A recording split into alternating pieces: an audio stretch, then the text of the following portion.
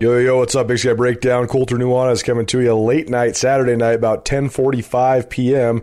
Sitting here on the spot with Andrew Houghton. He's writing a little sidebar on Lionel Martin Jr., who's been an impact player for the Grizz since transferring over from Otero Junior College. He's been particularly good this last month. Montana, a 61-59 victory over Eastern Washington Saturday night in Missoula. The Grizz now won 7 of their last 8 games.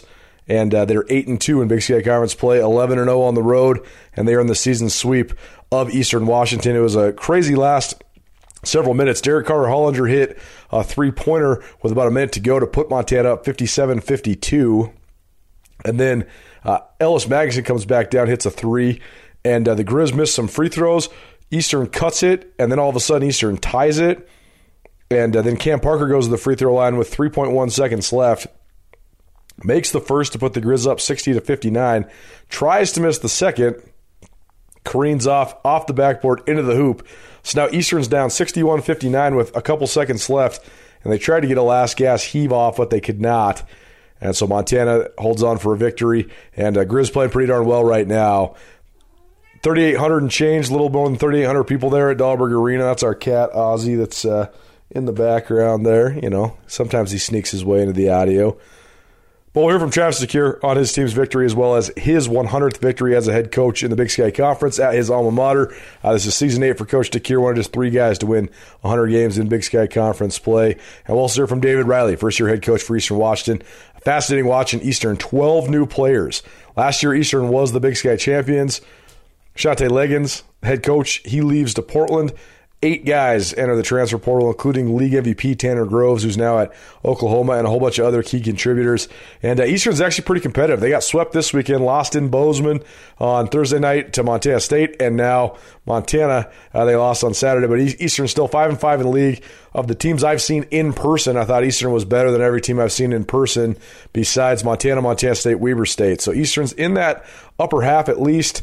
Are they near the top tier? We'll see. But definitely an interesting experience for David Riley in his first year as a head coach. Man, he's young. It was wild watching him. He's doing a good job, though. They're playing hard. They're playing hard on defense, and they got some real talent. I actually think they have legitimate talent. So Eastern could be a threat as we move into March. Here's Travis DeCuire following his 100th win in Big Sky Conference play. Big Sky Breakdown presented in part by Alpine Touch as well as Blackfoot Communications. Travis, just kind of your initial thoughts. I mean, great game here. Another down the stretch one for you guys against a rival. So how are you guys able to kind of get it done, especially in that last minute? To hold a team that's as explosive as they are and talented as they are offensively, 29% and a half, you give yourself a great opportunity, and you don't have to make a lot of shots to win. And that really is the biggest thing for us. Is we've always questioned this team, this group.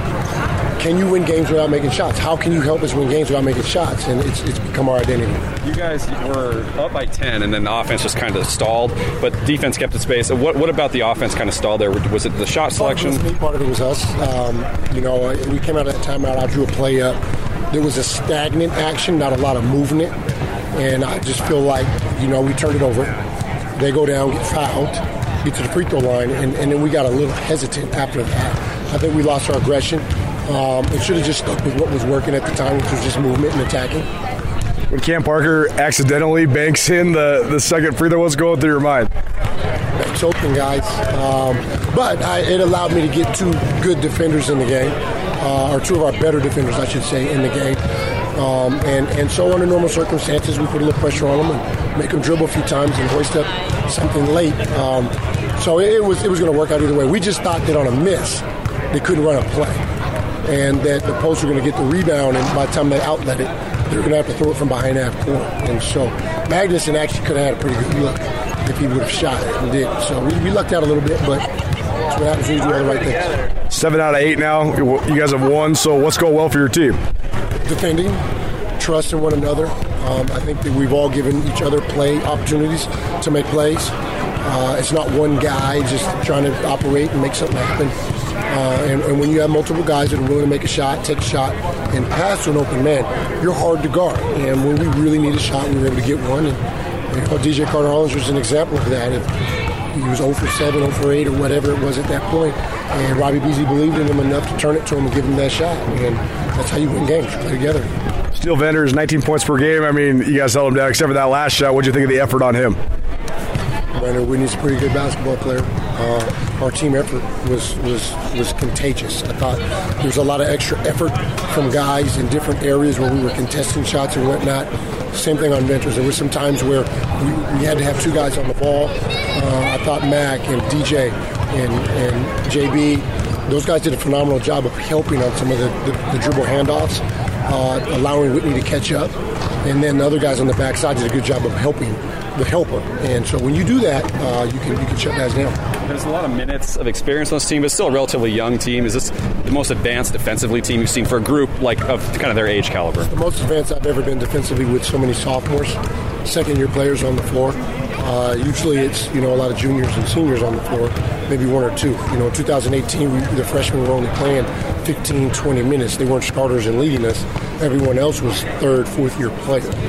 And so, yes, but I think a lot of that has to do with the minutes they played last year. Alpine Touch is legendary around the state of Montana for providing delicious seasonings for every grilling occasion. Now, Alpine Touch offers so much more, from a savory new barbecue sauce to spicy pepper blends to tasty barbecue rubs. In addition to the classic, Alpine Touch has a variety of seasoning salts for whatever you need to spice up. Now that the holidays are over, Alpine Touch makes a perfect thank you gift to show your friends and relatives you love them. Alpine Touch, available at retail locations around Montana or online at alpinetouch.com. Alpine Touch, Montana's special spice. Lionel Martin, he seems like he's really coming on. So how much of a spark does that give you guys? A big one. I think everybody remembers the big three he makes in the first half and things like that. But his defense has improved over the last month, and that's allowing him to play big minutes. It gives us another threat on the floor that spreads the floor out, and it gives us depth. So his improvement on the defensive end and rebounding is really the biggest thing that has helped us. What do you think of that last play, the way Bannon kicked it out after not liking what he had in the post and the way Parker's able to make it work in the corner? What do you think the way it kind of developed? It's trust. I think 4 or 5 months ago, I think a year ago, Bannon would have found a way to try to squeeze through those defenders and hoist up a shot or shot a fadeaway or something. He believes that Cameron Parker can make that three. I was surprised Cameron didn't shoot it, but he was trying to attack the basket and make a play. And that's the second time he's had the ball down the stretch, last possession, and found a way to help us get 2 points or 1 point. You mentioned DJ, guys like Matt on their defense and the dribble handoffs. It looks like from a help side defense, just a shot block too. No question. There's a lot of contests. Those guys are doing a good job around the rim. That's helped defenders and coming down Bannon as well. And that's really why the percentages are so low for them. They're used to being bigger than everyone and bullying you and backing you down and scoring around the rim. And we really took that away from them. And when we did that, they struggled. That's what got them back in the game in the first half. We had a chance to pull it away. And they took the lead, and obviously we took it back. But a lot of them was just post-up. So we played a little bigger in the second half. You guys keep finding ways to win close games, whether it's on the road or here at home. What do you think it says about the resolve of your team at this point that you guys keep finding ways to hold these out? Huge. That's key words, resolve, right? But also trust and confidence in one another. But the biggest thing is we stick to the script. We execute the game plan. We make adjustments as a group as opposed to someone deciding on their own they're going to do something different. And when we do that, we play as a unit. And right now this group is playing on both sides of the ball as a unit. And when you do that, you got a chance to win games, especially close ones. You guys play pretty much, you get a few days off and you play on Thursday, and it's going to be kind of one of these condensed schedules again. Lady Grizz are dealing with it, you guys as well. So how do you kind of prep them for that, knowing that, that's going to be like a 5-game stretch in like 9 days? Day at a time. One day at a time. We've been trying to get these guys a little rest Monday, Tuesday anyway, just because there's a few guys playing so many minutes. So we'll find a way to prepare and still get up and down a little bit and keep our wind up, keep our conditioning, but also be fresh. It's important to be fresh Thursday. We'll see what happens Saturday if Idaho State even plays. But, it's always one day at a time for us. When we get to that next week, we'll worry about it when it happens. It's obviously unideal to have that condensed stretch, but do you feel like it's big with the young team to get them ready for the conference tournament? No question. Quick turnarounds always are something that are difficult. And we had one of those. That was tough. We went to Eastern and turned right back around for Montana State, which, when you got a rival game on a Sunday and you're on the road on Thursday, it's hard. It's really difficult, and you're not fresh. And we're going to have a couple of those. We're going to play them here in a couple of weeks when they don't have a game all week. And so that happens. And if you don't earn a bye in the conference tournament, it's going to be the same thing. So you just got to find a way to play through those circumstances. And hopefully, if things work out the way COVID is working out right now on our end, if we're fortunate and lucky, most of the rest of the conference is going to play a lot more games than us down the stretch, and maybe we're fresher in the tournament. 100th Big Sky Conference win, so I know you passed Monty the other night, but this league has evolved a lot even in just your 8 years. How have you seen it evolve? And 100 wins, what does that mean to be in this league for that long? It means a lot. I think since my first year, I feel like the conference has gotten better. It's not top heavy in terms of X's and O's and talent and those types of things. You know, there were some years where you could circle sweeps. You knew you were going to beat a team twice because they just didn't have players. Right now, it's not that. You see Sac State win at Northern Colorado. Anyone can beat anyone. It puts a lot of pressure on your day-to-day, your details, but also the maturity of your team. And so for me, you know, I think that it's a big accomplishment, obviously. But I feel like the one thing that I've been able to do that I feel great about is I've surrounded myself with good players and a strong staff. And if you surround yourself with people that work like you, act like you, believe in the things that you believe in, you're going to be successful. And I've been fortunate for that. And then the other piece is tradition. I follow great coaches. And so when you step into a situation where there's momentum, success is not as difficult to come by when, you know, as it is when you're rebuilding and you step into an opportunity that maybe has never won. And so when there's a level of expectation, it's pressure. It's hard. But it's also a lot easier when you're recruiting to it and you're trying to create an environment of success when these guys come on the floor and they're playing in front of a group that expects them to win and not hoping to win. At Blackfoot Communications, our mission is to connect people, businesses, and communities to their networks in Montana and beyond. Through Blackfoot sponsorships, local ambassadors, and public programs, we support initiatives such as the Emergency Broadband Benefit, fiber deployments, and community events. For information on our commitment to improving our communities with fast, reliable, and secure internet access, go to blackfootcommunications.com/news.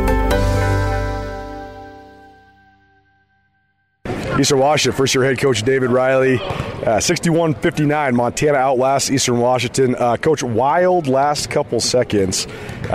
Cam Parker tries to miss a free throw. It actually goes in, which then gives you guys last chance, but don't get a shout out at the buzzer. Just take us through from your seat on the bench. What was the last couple seconds like? Well, the last minute was crazy, and you know, we had a play design, and Montana and their staff and their team did a good job taking away our initial option, and we kind of, you know, obviously, I guess panicked or whatever you want to call it, and didn't make the right play down the stretch and to get the shot up. But you know, that's not what necessarily lost us the game. There was plenty of things that we could have done better, and hats off to Montana. They had an amazing defensive game plan, as their staff almost always does, and they did a really, really good job tonight. What do you think of your guys hanging in that element? I mean, because you guys played some pretty darn good defense tonight too. We've really, really focused on that, especially the last 3 games. I'm proud of our team defensively, and this is tough. This final hurdle that we got to break through in winning these tight games. You know, we've had a couple shots to win it versus Northern Colorado, versus Montana State, and then even tonight where we're right there in the game, and we just got to get these close games, and it's tough on the road. For sure. It's so crazy watching this league because so many teams have such new rosters, right? I mean, I've seen you guys on ESPN Plus a couple times, but that's the first time I've seen you in person. I'm checking my roster every single, who's this guy? Who's this guy? Who's this guy? What have you thought of the way your team's coming together, though? Because you guys do have so many new faces, but you guys have been competitive. How do you get guys ready that have never been here before to play in an environment like this?